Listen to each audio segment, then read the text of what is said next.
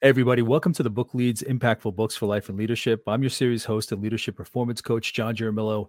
This podcast series is about getting to the books that my network, they're out there reading, that have made an impact in their development, in their leadership, their personal life. Everything crosses from one arena to the other. So I want to get to those books, and these are great leads that I'll be interviewing to hear about those books. I want to know what's contributed the most to the value that they're bringing to their world, whether they are a business owner, whether they are an executive, whatever it may be. And the way that I do it is that I interview my guests on three categories: a book that I haven't read that they're schooling me on, a book that we've both read, whether specifically for the episode or that we've read in our previous lives.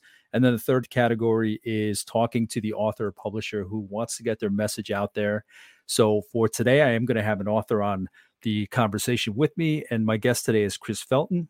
And Chris is an Amazon best-selling author, seven-figure entrepreneur, and owns a financial services firm, which he started in 1999. Chris leads and trains 200 agents across the U.S. as they have helped over 17,000 clients, and he's achieved top 1% status in a company of 60,000 agents. He's been featured in U.S. News and World Report, Market Watch, Yahoo Finance, and NASDAQ, just to name a few. As an international speaker and best-selling author, Chris is committed to sharing his story and lessons learned from being on the brink of financial ruin and divorce to building one of the most successful financial services firms in the country. He speaks on stages to audience of over 20,000 and appears on top podcasts such as The Ed Mylett Show, reaching millions of listeners around the world. Now, Chris reached out after having heard this podcast. We got to talking, learned a little bit about each other, the work that we do. Here we are. I wanted to have him on for this conversation, all things books, the work that he's doing around the world. How can I resist talking to somebody and picking their brain when they have that kind of experience and value that they provide for their audiences and guests for this show? So, Chris, thank you for joining me. John, awesome to be here, brother. Thanks for having me. Chris, before we get started, I usually want to know, I read your bio, impressive. I can tell you're somebody that enjoys what they're doing. Why don't we get a little more to who you are today, the specifics of your day in, day out work? Who is it that you are today? What is it that you're delivering for your clients? Yeah, John, I've been a financial services entrepreneur for 24 years and, author, speaker, lots of podcasts. I'm 51, I'm in Colorado, and, my main goal is to make an impact. That's it. So when I turned 50, I realized I wasn't going to get out of this thing alive. It sounds funny, but it was actually really the first time I'm like, wait, other people die and so can you. So what are you going to do about it? And that's, that's kind of where the book came from. And then, my whole thing is whether it's, around money, financial services, entrepreneurship, just being a human, people get really stuck and they stay stuck. And my goal is to help tens of millions of people get unstuck and get back on the path of the life that they deserve. So that's my purpose, man. And everything I do is to bring that value. And that's why I'm here today, is to hopefully make an impact to your audience. So when you got to 50, it hit you, was it something in particular that triggered that idea, that kind of maybe not pivot, but that maybe awakening, as just from what you're telling me, what I call an awakening? What was it? Something that stood out that made your head turn and say, exactly what you just shared? Yeah. I mean, it was just, I don't know, just the magic number. It really hasn't ever been, about a number for me. But when I hit 50, it really was, I don't know what it was. It just was like, I was sitting there and it was, I did the hardest work on the planet, which is actually think. And it's like, I don't know, man, it just hit me, whether it's a hand of God moment or an insight. It was just like, you're not going to be here forever. Yeah. And so what are you going to do about it? And then I was depressed for a little bit, but I actually write it in my book. It's one of the most requested chapters of, you're too young to be old. And right about that time, I have an angel in my business who periodically she just sends me stuff, and it was actually a study, and it was you actually enter your prime when you're 60. 60. Thank God. Yeah. Thank God. Amen. Yeah. You know what I mean? Because I've talked about it on here where it's like I consider myself a late bloomer in the work that I'm doing. Like I just couldn't figure out what I wanted to do, and then all of a sudden hit my stride, realized it. And there's a benefit to that because by the time you get to it, you just have all this energy seeking it out that when you get to it, you hit it hard. You hit the ground running, you put all your passion into it. And even looking back, I don't think I would change anything about the way that I came into what I'm doing. So it's interesting you mentioned that. Now, did this happen before the pandemic, during the pandemic? Not to age you with a little bit of math, but you said 50. Yeah, no, it was August 2021, so I'm 51. And so we're kind of coming out of that. But basically the study's like, your most productive year is 60 to 70, your next productive 70 to 80. And then your third is 50 to 60. And average age of a CEO is 62. Average age of a pastor, the top 100 churches in the United States, is 71. Average age of a pope is 76.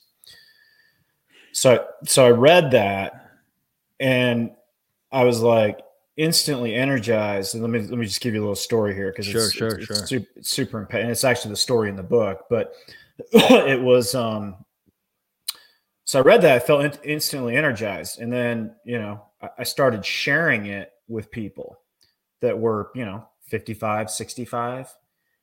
And then I had a really good friend who he's just a rock star, man. He's been a mutual fund manager for years. He's just a stud. And I was talking to him. He's 55. This was about a year ago, and he just retired, so to speak. And I'm talking to him, and he started sounding old. He's like, well, Chris, I don't know what I'm going to do. And I'm like, oh, dude, I'm like, shut the hell up. I'm going to send this over to you and read it and then call me back. And he was instantly energized. So last part of this is, so I was in Dallas. It was February 2021. And I was the closeout speaker the next day. And there's about 1,500 financial advisors there. And probably 75% of the room, John, over 55. Right. And so I got called up on a panel the night before and I was like, what am I going to talk about? And then it just insight hit me and I'm like, I'm going to talk about this. And so I go to the crowd. I'm like, how many of you are over the age of 50?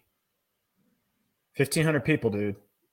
And I heard, woo, like literally 2 people. Yeah. Read the study. Everybody goes nuts. I'm in the reception afterwards. Everybody's coming up to me, email that to me, text that to me. And then the next day, you know who Sharon Lechter is? Yeah. I've heard the name. Yeah. Sharon Lechter basically is like kind of the backbone to all of Kiyosaki's Rich Dad, Poor Dad books. Like Sharon's easily in her mid 70s. And she was the closeout speaker the next day. She was not there the night I talked about the study.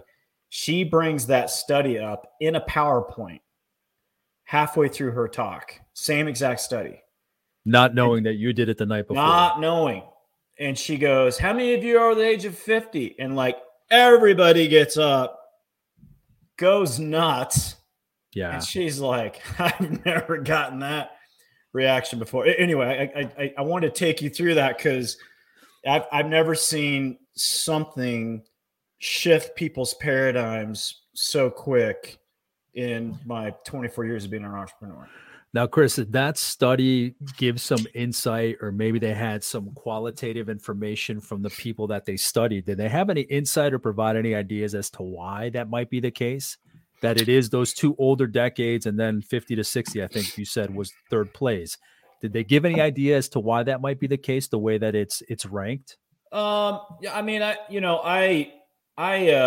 just kind of added my own personal experience. Not really. I think, for me is, my kids are 21 and 18. Like they don't need me very much. Yeah. Right. And they're off to college. My oldest is graduating in 2 days. And so, I don't have that. I mean, I don't want to call it a distraction, but it distracts you off of your purpose of your business or whatever you want to do. The older you get, John, you could care 2 shits what other people think about you, right? Like that's where my mind went. Those 2 areas you just said, where it's kind of like your kids are out of the house. There's no, let's call it what it is, distractions. it takes energy. I love my kids to death, but it takes energy to maintain them and make sure they're not hurting themselves and whatnot. You get that out of the house. And then as you get older, you don't give a fuck anymore. You know what I mean? You realize that now, my age, you realize it at your age. But when I think the first thing that came to mind when you mentioned when I hit 50, I realized, I'm not going to be around, um, for an extended period of time, that I might as well get to whatever, you thought yourself. But you start thinking about your mortality. You know what I mean? And there's a little more urgency to it. I mean, that's just my take, just based on what you've shared. Yeah. And, and a lot of stuff about, in my book is,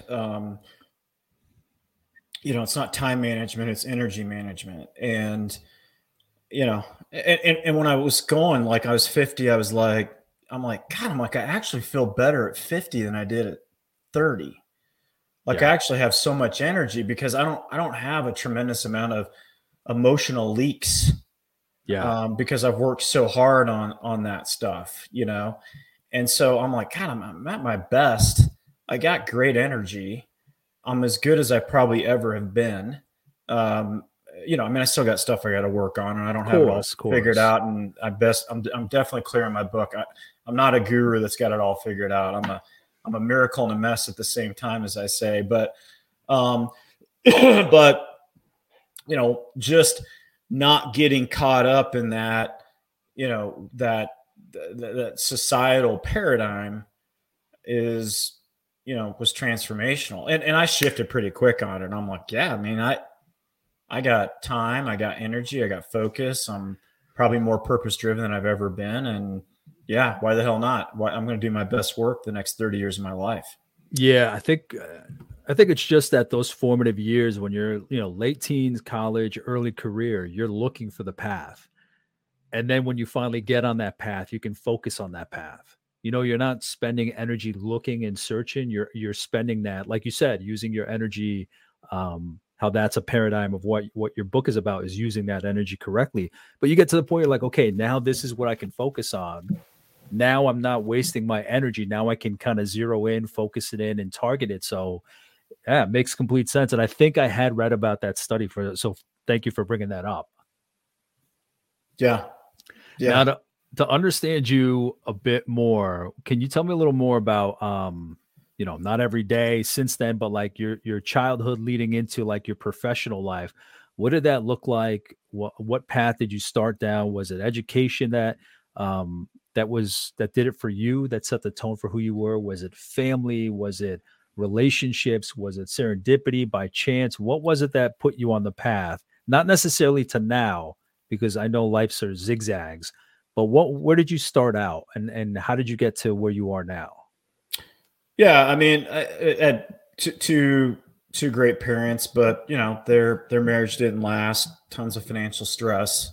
My dad was, just the king of self-sabotage, which helped me tremendously as I witnessed that. And they said, go to school, get good grades, everything's going to be sunshine, lollipops, and roses. So I went to not the greatest student, but went to Colorado State University and got an accounting degree, and then moved to Denver in 1993, and then got my CPA, and spent 7 years with what was then the largest accounting firm in the world at that time, called Arthur Andersen.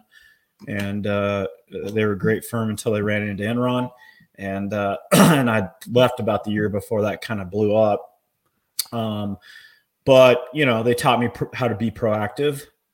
They taught me, you're kind of an intrapreneur, right? In that organization, you're responsible for your clients, and you get a W-2, but you're on the hook for whether stuff works or not. So incredible breeding ground for leadership, and being proactive and running at your capacity. And I had a great work ethic and was on the partner track, and then met my first wife there, and she kind of got me, woke up to maybe there's other things.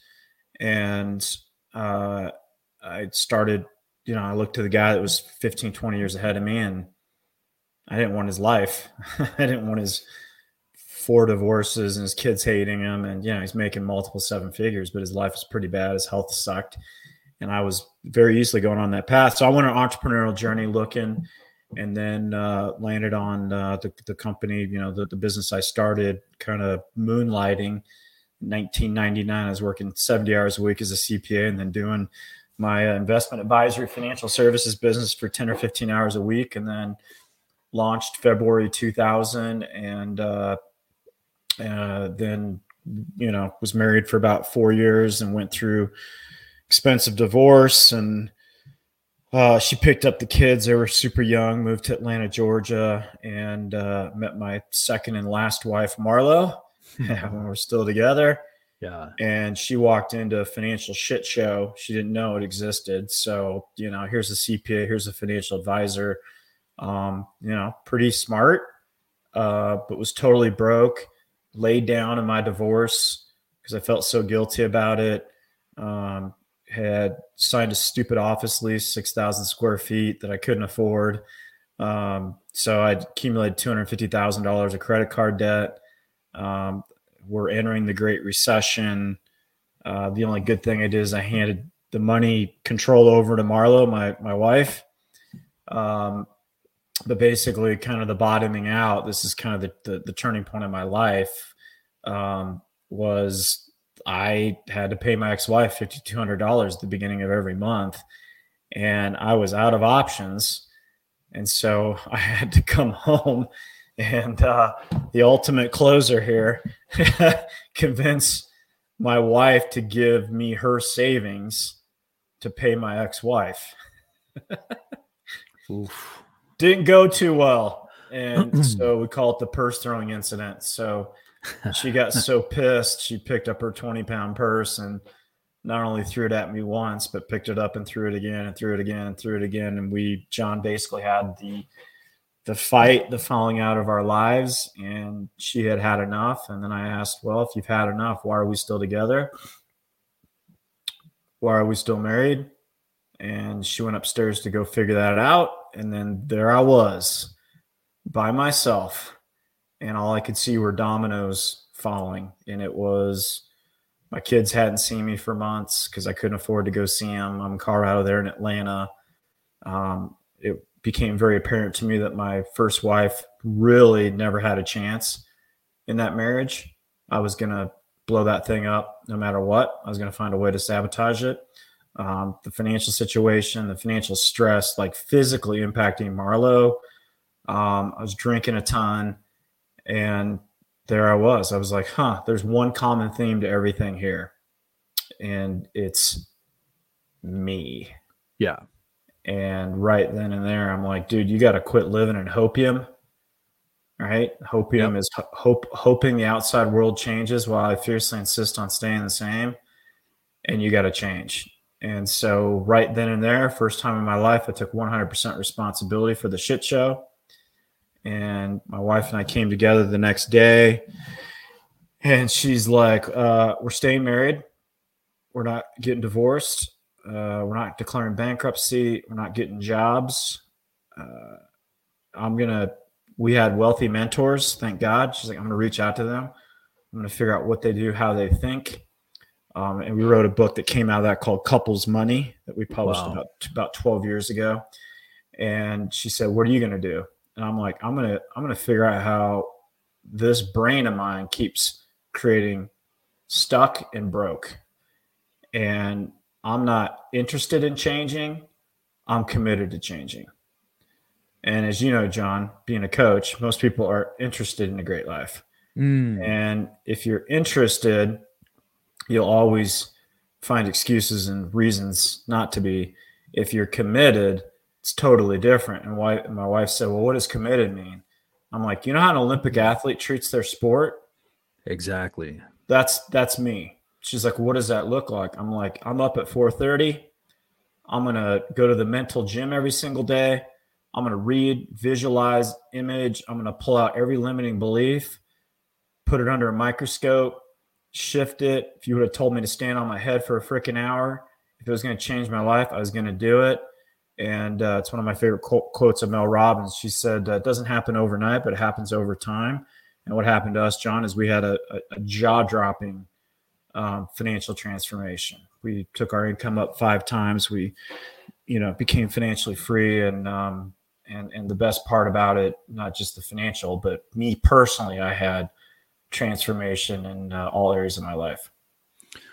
Yeah, it's incredible when you see examples that stand out where you make that realization that there's a very big difference between being interested in something, wanting something, saying that, that's what I want, that's what I desire, and committing to it.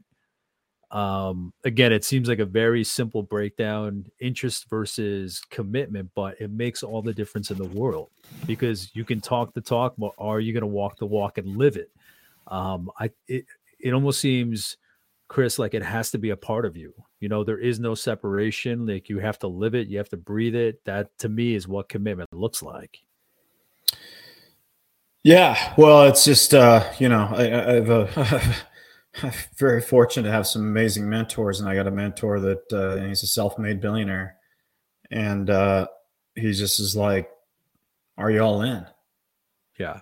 Are you all in?" Right? Just like the poker player putting all his chips through the middle, and that was me. And I'm like, I'm all in. I'm like, I'm going to change my life or else. And it's Napoleon Hill calls it the burning of the ships or whatever.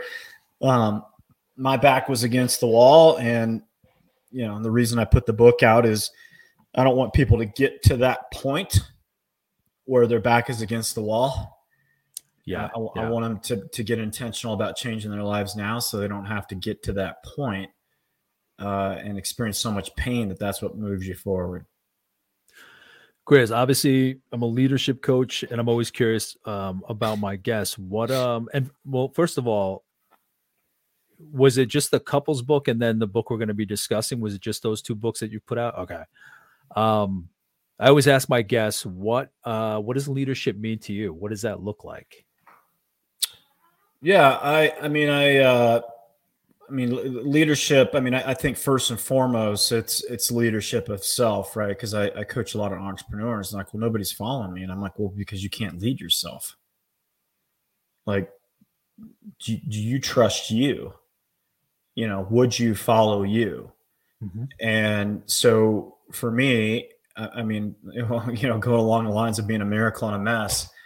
I make mistakes just like everybody else, but I always want to feel like I'm on it personally, like I'm on the case. I'm buttoned up, so to speak, meaning, I can control what I can control. So not being a control freak, I'm not a control freak, but I'm a control freak about what I personally can control. Yeah. And most people die the death of 1,000 cuts. And it's just these little leaks. And so I don't want my lack of preparation to be the reason that things don't happen. So first and foremost, it's leading you, right? And the way you lead yourself is, and the way you increase confidence. And it's actually a chapter in my books. People always come to me like, what do I need to do? What all these 25 things. I'm just like, keep your word. Now, do I always keep my word? No. Predominantly, absolutely. Mm-hmm. When I say I'm going to do something, I'm going to do it. I always do a social media post at the beginning of the year. I'm like, yeah, you all got your 25 goals and all that garbage you got going on, but here's what you got to do this year. Just keep your word. Do what you say you're going to do. And when you don't do it, then be the first one to fess up. Don't go hide. So first it's leading you. Mm-hmm. And as you lead you attract others. And then for me, leading others, it's basically getting people to move forward and do things that they wouldn't otherwise do without you, and moving people forward for their reasons. Yeah. I like that. Thank you for that definition. Now, let's jump into your book. If you could introduce it and just give us a little backstory on what the impetus was for writing it. I mean, I can glean from your story what it was, but what was like the actual trigger that you pulled to actually get that written? Yeah, well, kind of, it's good we started with, when I turned 50, And it was kind of, okay, what do you want to do? And it was impact. And then it was like, okay, what's the impact? Well, it's 10 million or more people's lives. Right. And so right about, or it was about 90 days after that, I had a good friend in the company. We were the same age, and he went from healthy to having a stroke to dying in 7 days. And dude, it really impacted me. I was like, holy shit. Yeah. And then right about that time, a good friend of mine, have you heard of Steve Siebold? No. Yeah. Written some of the best personal development books on the planet. He's got the longest running study of self-made millionaires and billionaires. He's interviewed over 1,300 over the last 30 years. So he wrote a book called 177 Mental Toughness Secrets of the World Class. Absolutely mandatory read. Anyway, and he's been a 7-figure speaker forever. Anyway, so he reached out to me in November and he said, dude, I've been listening to you speak for years. You need to write a book. And he's like, it's going to be your content, but I'm going to teach you how to write a book that is impactful, that flows, that, is going to make an, and he's like, I've sold, 3-4 million books, whatever it is. And if I had to go back in time, I would add my personal story to everything I taught. And he's like, but I can't do that. Yeah. But we're not going to make that mistake with you. So we're going to have to bleed this thing out, dude. There's no these write a book in 30-day BS things, right? Like we got to bleed this thing out. And he's like, and actually what you're going to do is you're going to write 50 stories first, and then you're going to develop your content around that. Okay. So basically wrote, and it's kind of my journey. And it's, the problem I solve is stuck. That's what the problem is. And so people get stuck. And one of my favorite quotes is, it's okay to get stuck. It's not okay to stay there. And, so that was it. So we spent 9 months on the first draft. Right. I mean, and then Steve grabbed it in the fourth draft. I mean, he's a master writer. He spent 25 hours on the fourth draft, just making sure there wasn't a word out of place. And so yeah, man, that's it. So I came out February 28th. We hit Amazon bestseller in 2 categories. We hit number 2 in Canada. And the response has been amazing, because one of our main objectives that he said, he's like, Chris, I've done probably 2,000 book signings. And the predominant feedback I get from people that love my book is it's simple. Simple to read, simple to apply. And he's like, that's going to be our first parameter. And then we got to make sure that it's authentic and that you share the good and the bad and the ugly of your life. And we achieved those 2 objectives. So it's awesome. Chris, when he says that he had been watching you, seeing you speak for years, I guess I missed that part of it. How did you make the jump from the work you were doing to speaking to get to that platform? So our company has about 62,000 licensed agents. And so, I've been a top 1/4% performer in that for quite a while.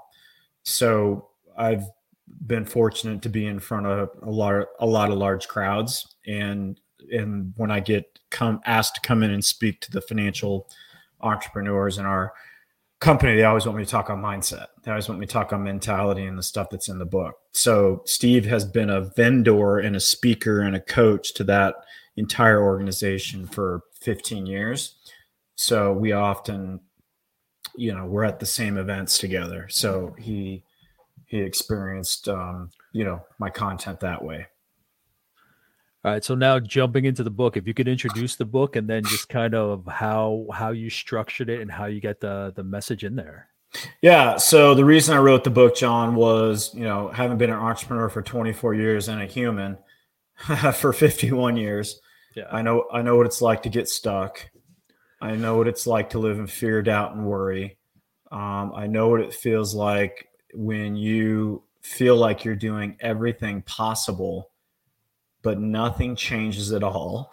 It's a very frustrating place to be. And having been a coach, and you can attest to this, John, it's hard for me as a coach to watch people get so stuck that they feel that quitting on their goals, dreams, and aspirations is really the only way out. Yeah. And I can empathize with that so strongly because I was really close to doing that, but I didn't. And that was when my back was up against the wall. And I just said, I got to grow and change. And I got to be intentional about it. And I got to think, I got to dial in how my thinking's creating my results. And so, I invested tens of thousands of dollars in personal growth and development and coaches. I invested thousands of hours studying this stuff. And so I wrote the book because part of my process was, books shifted me, man. They got me to think different. They got me out of my stuck ruts, my stuck past. So I really want it to be a resource that people can invest, $22 in the book. I'm shooting a deep dive course here in the next couple of weeks. People can invest, a few $100 in that and invest a micro fraction of what I did, hopefully invest less time and get better results. And so the problem it solves is stuck. And there's basically 5 pillars in the book. There's 50 concepts. That's, it's a concept. It's 200 to 300 words of my point of view. People have probably heard it before, but most books stop there, right?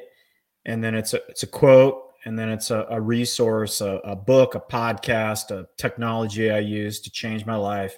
Then there's an action step that I took to shift. And then there's my personal story that backs up what I'm teaching.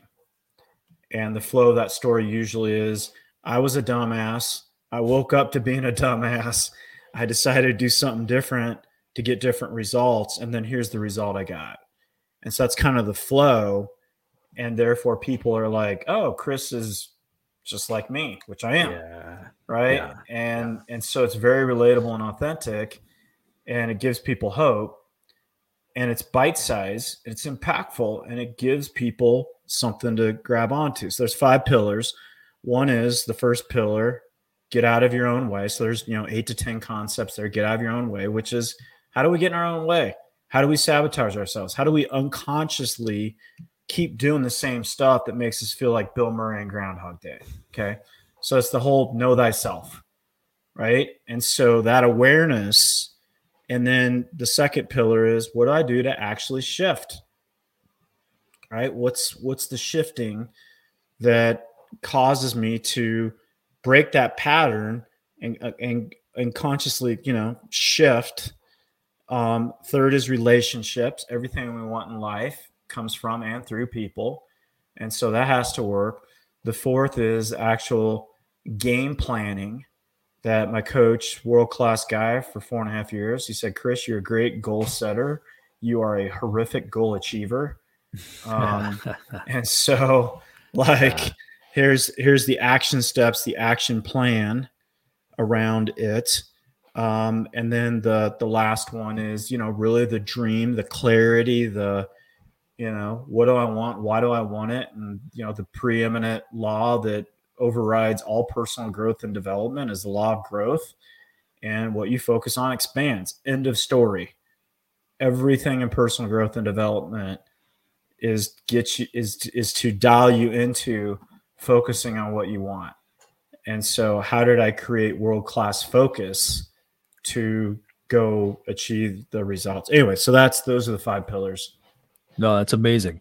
Are there any, can you give maybe 2 or 3 examples of stories, maybe standouts, maybe they're examples you've given before in different interviews that you've had the opportunity to share with others?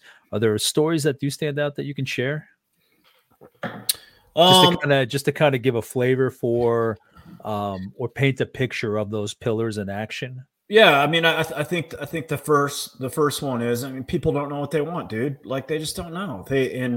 And like I said, it's probably the most beat up topic in personal growth and development.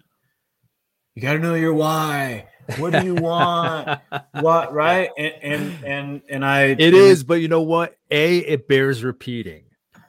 Well, it bears repeating because I don't think people know what that actually means to know your why. I think they look maybe to societal standards. Oh, this is my why. I got to have Yeah. this, or I got to have this big house, or I got to have all these cars. They don't look internally and really figure it out. Yeah. And then B, I think it's important to keep hearing it from different authors and specialists and experts, because each of you has your own individual stories that drive those lessons home. Yeah. But you're right. I mean, it's a horse that's beaten to hell. Yeah, it's beaten up, and what I'm saying is you got to do something about it, right? And so that's why I love the book. The way it's set up is, all right, this is a challenge, and here's an actual way I can implement it that Chris is talking about, and here's a story that proves that he's just not, reading 12 books and throwing it back up into his version of a book. So I think that's, I think my point of view, not that I'm all that in a bag of chips, but my point of view is unique and refreshing, I think, is why it's landing. But anyway, on this whole clarity thing, because I'd hear it and I'd be like, oh, I gotta get clear. Oh yeah. I'd take notes. And then I'd walk out of the conference and a squirrel would run past my path. And I'm like, okay, wait, I got to go chase that squirrel first. Once I catch the squirrel. I'll get to my notes later. Yeah, once I catch the squirrel, or as my mentor said, Chris, quit chasing wild asparagus. That's what it said. Anyway, so the story that kind of woke me up, and I got clear when my wife's purse was thrown over my head. I was like, dude, wake your ass up. And so, but then her and I got clear and we set a unifying goal as a couple, which was, the best goal we've ever set, which, back then we were totally broke. We're like, we got to get $100,000 saved to make sure we never go back into debt. And that was unbelievable because we were like, okay, well, I'd set these goals before, but it was all this left brain stuff. But in Steve Siebold's work of studying world-class people, like high performers know that goal setting it's emotional. It's emotional. And so we're like, why do we care about saving $100,000? And she said, why? I'm like, I don't want to fight with you again around money. The fact that you're so freaking stressed out that it's physically impacting you. No. When I connected the prices that other people were paying for me wanting to stay a dumbass, that was painful. Not seeing my kids, painful. And so we collected lots of compelling emotional reasons about why we wanted to do it. So, and then we got focused and we rocked it. And then we started creating momentum. And then we started knocking off these, pretty crazy goals. And then we just got busy, just like everybody else. Right? You ask people today, how are you? Like, oh, John, I'm so busy. So busy. So busy. And one of my mentors, Ed Milet, we were having a conversation before he blew up and became famous, and we hadn't talked in months. And I'm like, why haven't we talked? And he's like, dude, I've just been so busy. And he's like, God, that's lame. He's like, that's such a lame excuse. He's like, let's not say that anymore. So that was, 15 years ago. It's the last time I said I'm busy, because you're also sending a message out. Don't send me any more blessings because I can't handle it. That's a good point. Yeah. Anyway, but so we started rocking, and then my wife and I got invited to this kind of elite conference in New York at Christmas time, and we're in this ballroom with like the top 50 up and coming people. And, Ed was there, and there was like the 4 or 5 like legends in my company, like just unbelievable people. And we were spending 4 hours on the how to do our business. And one of the guys that had come in 2 years after me and had quadrupled anything I had ever done. He was kind of late to the meeting, and he came in 2 hours into it. So he didn't really know what was going on, but he's just watching us, John. And he's just like, he interrupted the meeting. So he's late, and then he interrupted 4 legends in my company. And he's like, what are you guys talking about? What is this? And they're like, well, we're talking about our systems and how we do things. And he's like, this stuff's not important. He's like, the reason I kick all your asses is because since the day I've been here, you could ask me, what do I want? Where am I going? Why do I want it? And I can spit it out in under 90 seconds. I'm super clear. You're not. So you jack around with this crap. And I will continue to kick your ass until you get clear. And he just crossed over 10 million of annual income. This guy, he's a pretty average and ordinary guy. Yeah. And I turned to Marlo. I'm like, done with hearing that. So what did we do?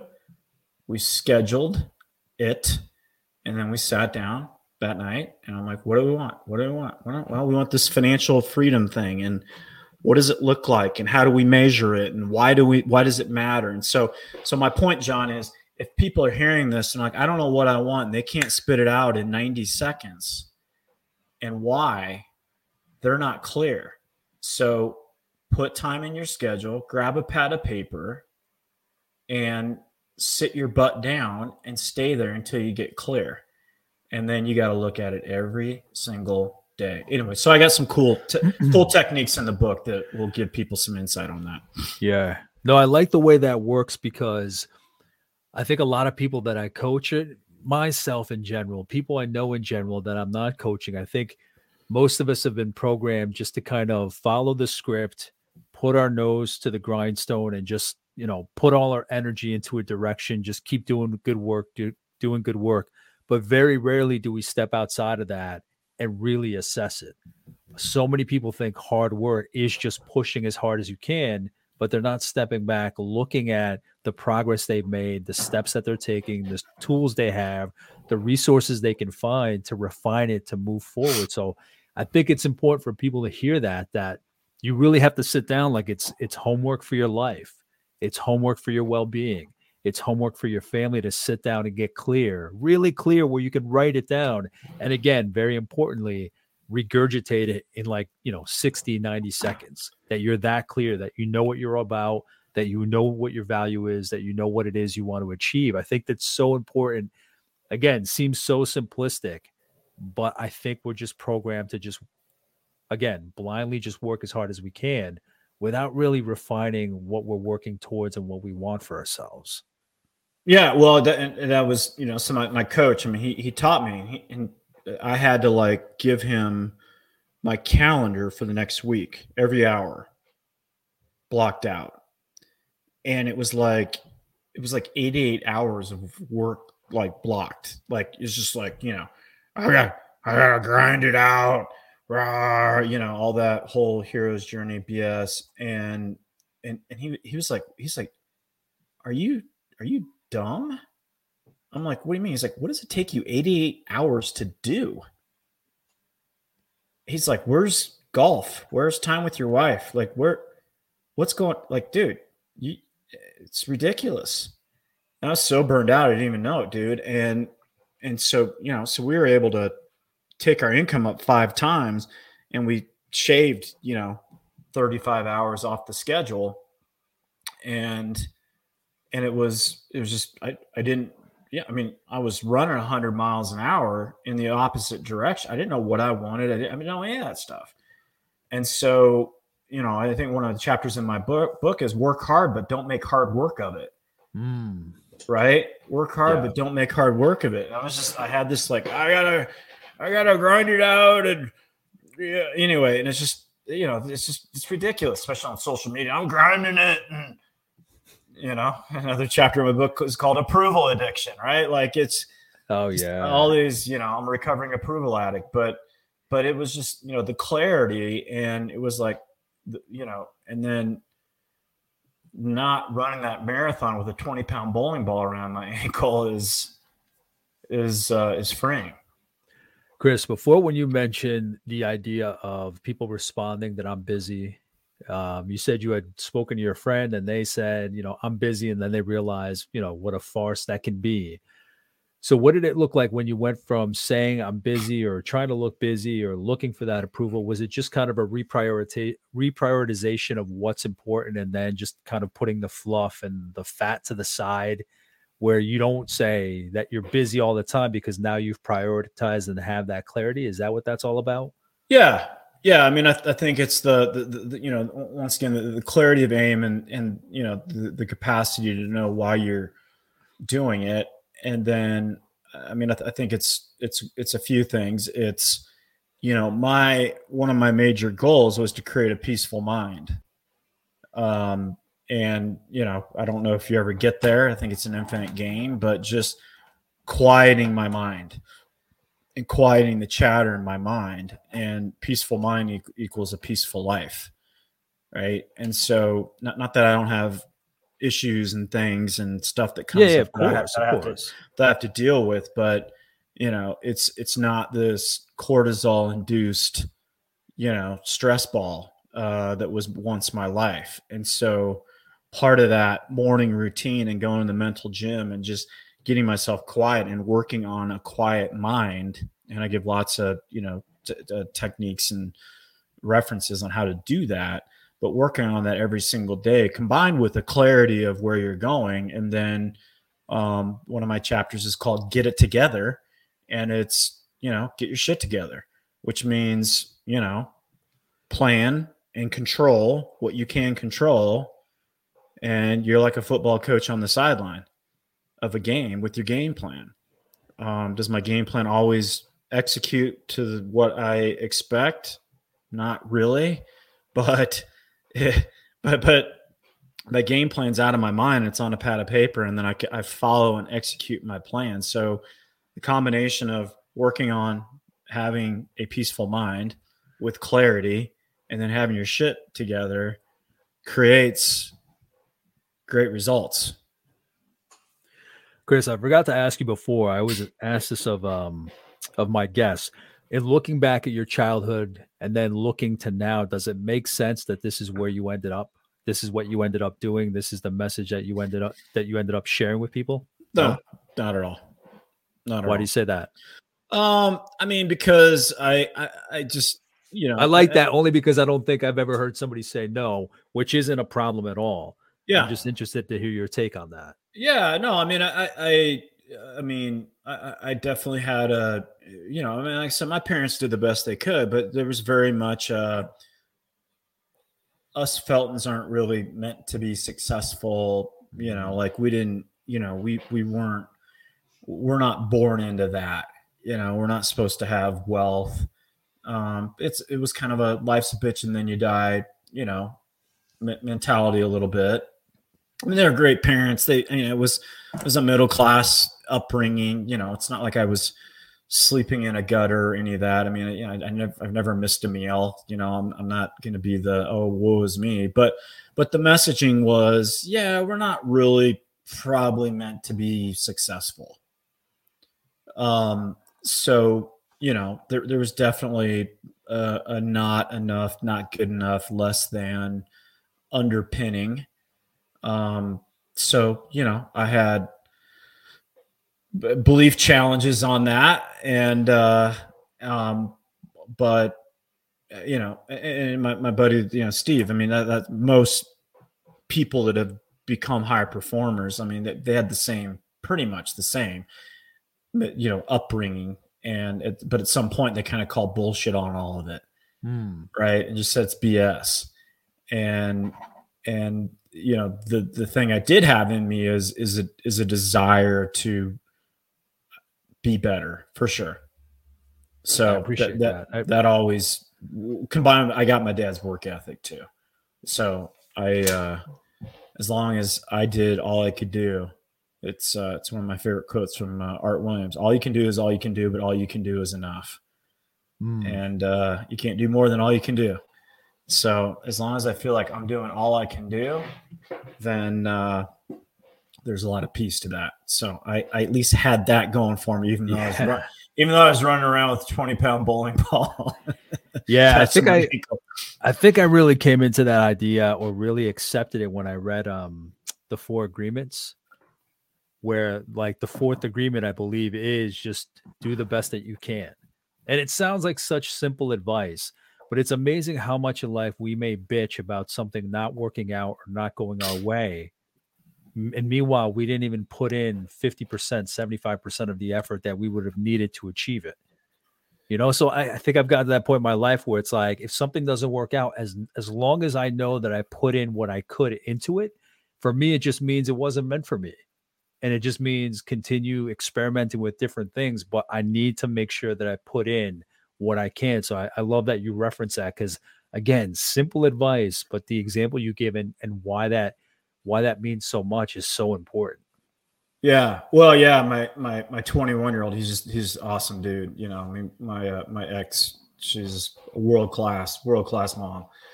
And he had a big job interview when he was 19, and it was with Google, and it was for an internship, and he had about a month to prepare. And I said, Caden, do all you can do. And if you get it, great. If you don't, you still want it. You might be a little disappointed, but you're going to know that you did all you could do.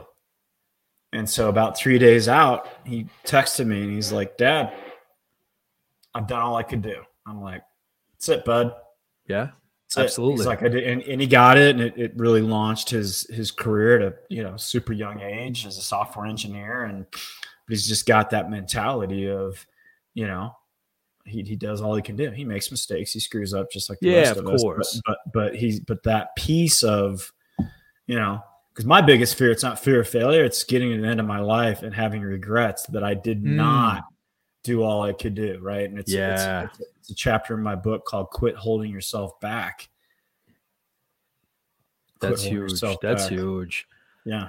I mentioned that I'm an introvert, and people like, bullshit. You're out here on video. You love speaking. You love presenting. You love doing all this stuff. Like, you're not an introvert. I'm like, listen, I get fired up about talking about this stuff, and that's why I'm out here doing it.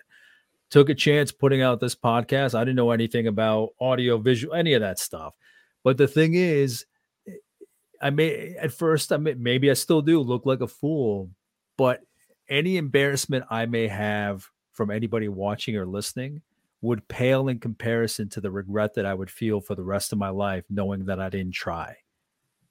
So I have a deep appreciation where I'm my own worst enemy. You still want to make sure, obviously, that you impress other people, that they see your value, that you can draw in business from whoever your network is. But at the very end, I'm the one that I'm the last face I see before I go to bed, the first one I see in the morning. What am I doing? What am I contributing? Am I putting all that I can into it? So you've mentioned all these great nuggets throughout this conversation. And one of them that keeps coming around is how you talk about how you're successful. You've written this book, this great book. You've done this great work. You're in this 1% of this, category of performers. But at the same time, you have your own shit that you deal with. You know what I mean? Like, yeah, you called that. I love that from the very get-go. I think you said, I'm a miracle and a mess. Yeah. Like they are on that same coin, two sides that can be present, but one exists because of the other. You know what I mean? They're in balance. And as long as you keep moving forward with the best intention and the best work, you'll be okay. I mean, you'll figure it out as you go, and you'll move in the right direction. Yeah. Yeah. Yeah. And it's just, and true fulfillment only comes from contribution to others and growing yourself. That's it. And, and I think I mentioned that forever in the book multiple times. And there's a chapter in there called Don't Retreat. There's this thing where people are like, well, I'm going to get to some magical place in the future where I need to pull back and retreat and, chill. And I'm not saying don't have fun. I have a lot of fun. Right. And, and you got to have fun, but there's no happiness or fulfillment in chilling. And it's one of the greatest lies that, we're told. And I've watched it in my company. I've watched guys just hit absolute home runs, and then they pull back and they stop doing the things that got them there, and they stop growing. Yeah. And if you're not intentional about growing, there's no definition of comfort, right? And I started in the book, man, a life spent seeking comfort results in an entirely uncomfortable existence. Yeah, that complacency. Yeah, Jeff Shore. It's one of my favorite quotes. So you got to be intentional about growing, and you got to be intentional about bringing contribution to others. And it's one of my favorite quotes too, is there's no happy ending to an unhappy journey. So growth and contribution to others, man, that's where the juice of life is. I love that. That's amazing. Chris, in writing this, what lessons did you learn in writing this book? I mean, aside, some authors mentioned the writing process, how they refine that, but did this change or tweak anything in your messaging or what you thought you were going to write as you got into it and wrote it? Did anything really, little beliefs change, or did you see things in new ways? Just kind of overall, you don't have to go into every little one if there are a lot, but what changed in the way you viewed the work or the message of your work as you were writing the book? I mean, I think, I mean, as far as just if there's anybody's listening that wants to be an author, you know, my mentor, Steve, he was like, we got to slow down. You got to bleed this thing out. Like you have to grind on every word, so to speak. And, you know, because I was thinking about, well, yeah, I mean, I got like 500 Instagram posts. Like I'm going to hire a ghostwriter and they can just kind of throw that stuff out. He's like, no, that's stupid. Like you need to write it. And actually the first thing he had me do, John, is he had me write my personal history. I recommend everybody do that. Yeah. So do I. Right. Whether you write a book or not. And I made a social media post yesterday. I'm going to post on LinkedIn today where it's like the greatest gift of the book is the wisdom that my kids get now from me. Right. Yeah. Because I think a lot of wisdom goes to the grave. So somebody should just write their personal history just to make sure that the next generation picks up on their wisdom, because I don't want them to repeat my mistakes. So I think that you need to write it. You should write a personal history first. And what happens is, like, as I was writing my personal history, and as you know, you get in the flow, meaningful things came up in my life that I had totally forgot about and became really shifting points of my life. So if you're going to do it, whatever you're going to write, I think, especially if it's a personal development book, you need to start with your personal history. And I think just, you know, slowing down and, you know, cranking out 15, 20 to 30 minutes every single day and just enjoying the process and just asking, you know, spirit to speak through me as I wrote that has been really powerful. Because I go back and read some of the stuff that I wrote. I'm like, God dang, man, where'd that come from? Right? Like, who the hell wrote this? Who wrote that? Well, you know, I invited spirit in to, you know, guide me in that process. So those are some things. I mean, the marketing of the book and the pushing it out and doing a launch event and, you know, promoting it. Yeah, I think that's an entirely different beast. Entirely different beast. And I had to go back and actually use my book on me to make sure that I got out of my own way, because my approval addiction was flying.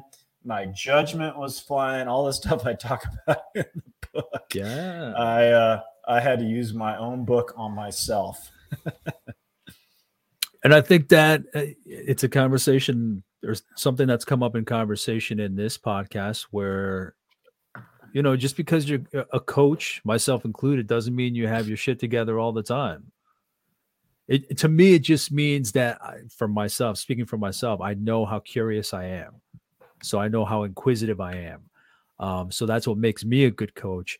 But it doesn't mean, you know, like you said, your miracle and your mess. But I think it's important for people to note that, yeah, again, a great point that you've just made is that you had to use your book on yourself, because sometimes you slip. But as long as you have that awareness that slipping is taking place and you can gain that traction again, I mean, you'll be in good shape. Yep. Chris, so generally, even if somebody believes that this doesn't apply to them, or they may be in whatever industry that's not tied to financial services or anything like that, how would you what message would you share to tie someone in to see that this book is applicable to their life? What kind of message, what kind of blurb would you give them to kind of draw them in to read it? Well, that's a good question, man. No one's ever asked me that before. Yeah, I mean, if you're not interested in getting better, then don't get my book, right? Like if you're addicted to being comfortable, then my book is not for you. But if you're, if you're wanting to, I mean, because the subtitle of the book is, how to get out of your own way and level up your life.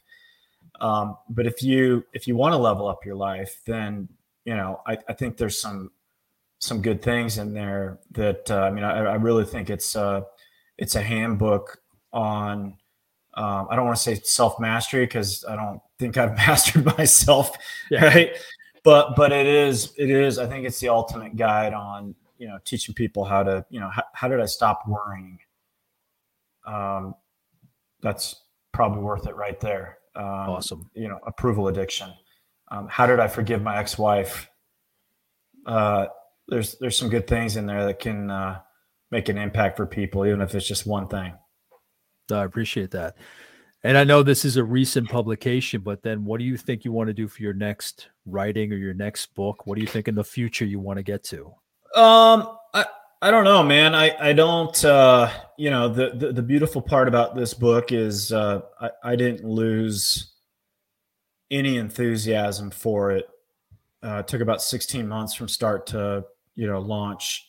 I lost zero enthusiasm for it. It was, God put it on my heart, and, I still love talking about it. This is not a boring conversation for me, because I know it's impactful. I know we created something that's different.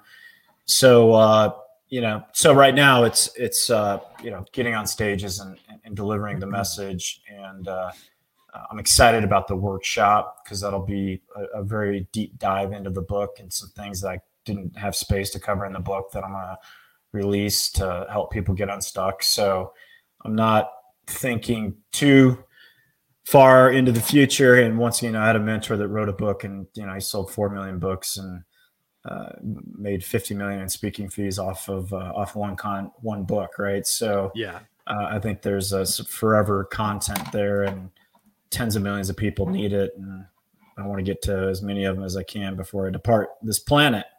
Yeah. No, and this conversation hasn't been boring by any stretch of the imagination for me. I'm just always curious what might be in somebody's future, but it wasn't meant to rush you through this one. Oh yeah. Yeah. Now, you mentioned the workshop. At this point, wrapping up, is there anything else you want to mention about what you're up to these days or what you have coming up? Maybe mention the workshop or anything else that you want to share with listeners and people watching this? Yeah, I mean, I'm looking to, like I said, I've done, thousands and thousands of these talks inside of a entrepreneurial platform for years. And so now I'm stepping out, as Chris Felton, author, speaker. So, I'm looking for opportunities for people that, this resonates with. They can reach out to me and just help advance it. So, the workshop and keynotes, and that's it. So whoever this resonates with, they can hopefully contact me and we can have a further conversation. Absolutely. Chris, thank you for your time today. Yes, sir. And Chris's book is Think and Grow You: How to Get Out of Your Own Way and Level Up Your Life. Yeah, there were just so many nuggets. I loved all the quotes that you laid out throughout this. I love the honesty that you shared about miracle versus mess. I think it's very important to see that part of people. So thank you for all that honesty. Yeah, man. Always. Thanks for having me. Now, if there's anything I might have missed, we're limited on time. There's a lot to cover. Please let me know. I'll reach out to Chris and see how much more I can pick his brain on any questions that I may get. But in the meantime, thank you for watching and listening, and I'll talk to you soon. Take care. Bye.